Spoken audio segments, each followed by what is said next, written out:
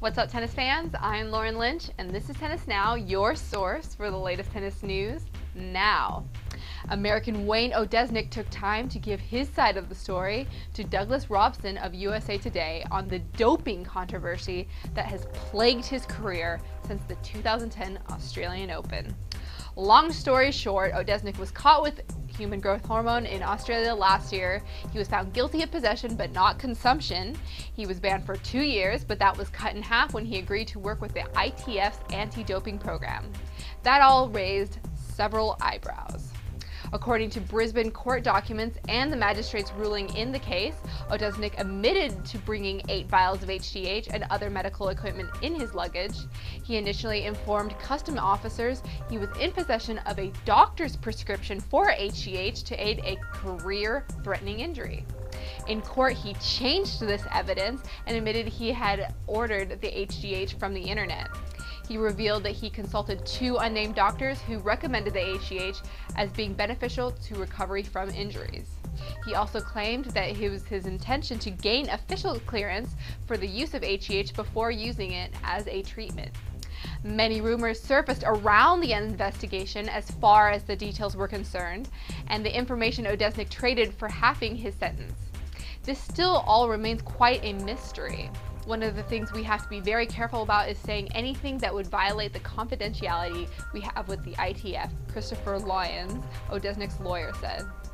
How he got it, where he paid for it, whether it was a doctor's prescription or over the internet, all that stuff, we are not going to be able to discuss that. Odesnik continues to maintain his innocence and says the ordeal was a costly mistake and misunderstanding.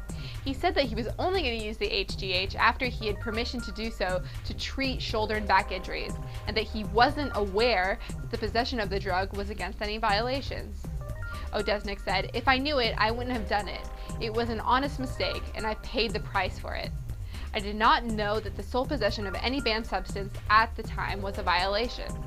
I know if you take something and test positive, it's a violation, but seeing as I've never taken it, I never thought that with a doctor's consultation or whatever, that it would be a doping violation." USA Today's journalist Robson pointed out, however, that Odesnik had taken no time off for any injuries previous to the incident, which is a little fishy. There was no proof that he was going to consult officials before the tournament.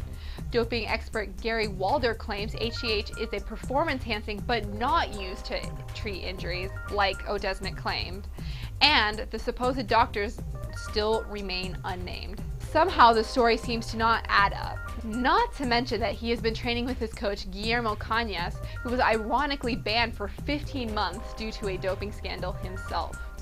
Peculiar, but remember, innocent until proven guilty. The semifinal results are in for the Monte Carlo Rolex Masters in Monaco. It's been since Australia that we have seen him in a semi, but third-seeded Andy Murray defeated Federico Gil and will face world number 1 Rafael Nadal, who is going for his 7th title at the tournament and took out Ivan Lubicic.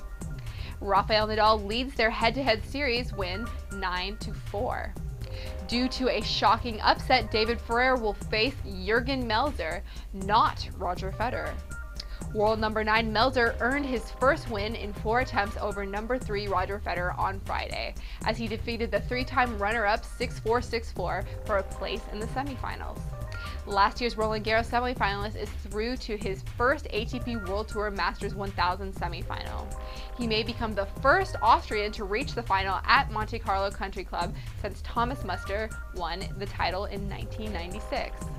Melzer said, I've beaten Rafa last year, I have beaten Nole, and this was the one missing. I'm very happy I actually did it today." Federer said, "It's always disappointing regardless against who you lose." Ferrer leads their head-to-head series 3-1, but Melzer beat him in their last meetings in Paris and at the French Open last year. If you are a huge Rafa fan, check out the fun photos he has been sharing via his Facebook. It makes you feel like you're one step closer to the beautiful Monaco.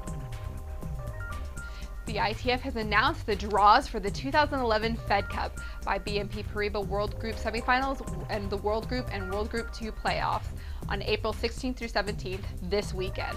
The World Group 2 playoff tie between Japan and Argentina has been postponed until July 16th through 17th and will be played at the Bourbon Beans Dome in Kobe, Japan. This weekend, a number of the top names will be missing at the Fed Cup semifinals due to injury or the players simply wanting some rest.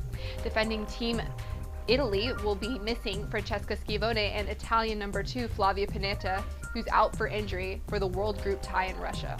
Russia will not have Maria Sharapova, but will have world number 3 Beata Zvonareva.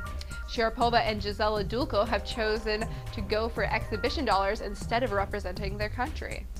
Australia's team will be missing its Samantha Stosur, who along with Jelena Dokic has moved on to Europe to practice for Roland Garros without a detour to Melbourne, even though the tie in Ukraine will also be played on specially laid red clay.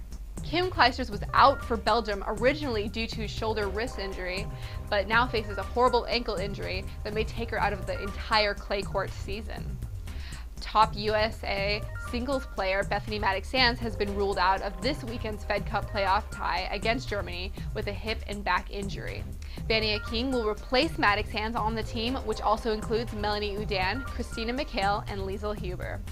Well, that wraps it up for today, tennis fans. Be sure to subscribe to the Tennis Now YouTube channel. Click that button right up there. And if you're at the Easter Bowl this weekend, be sure to submit a photo on our Facebook, and you could win $250 with the most amount of likes. Be sure to do it if you're there. You know, I'm sure you're taking a lot of pictures of all those juniors playing well. Be sure to get involved. Well, I'm Lauren Lynch, and this is Tennis Now. Thanks for watching. See you Monday.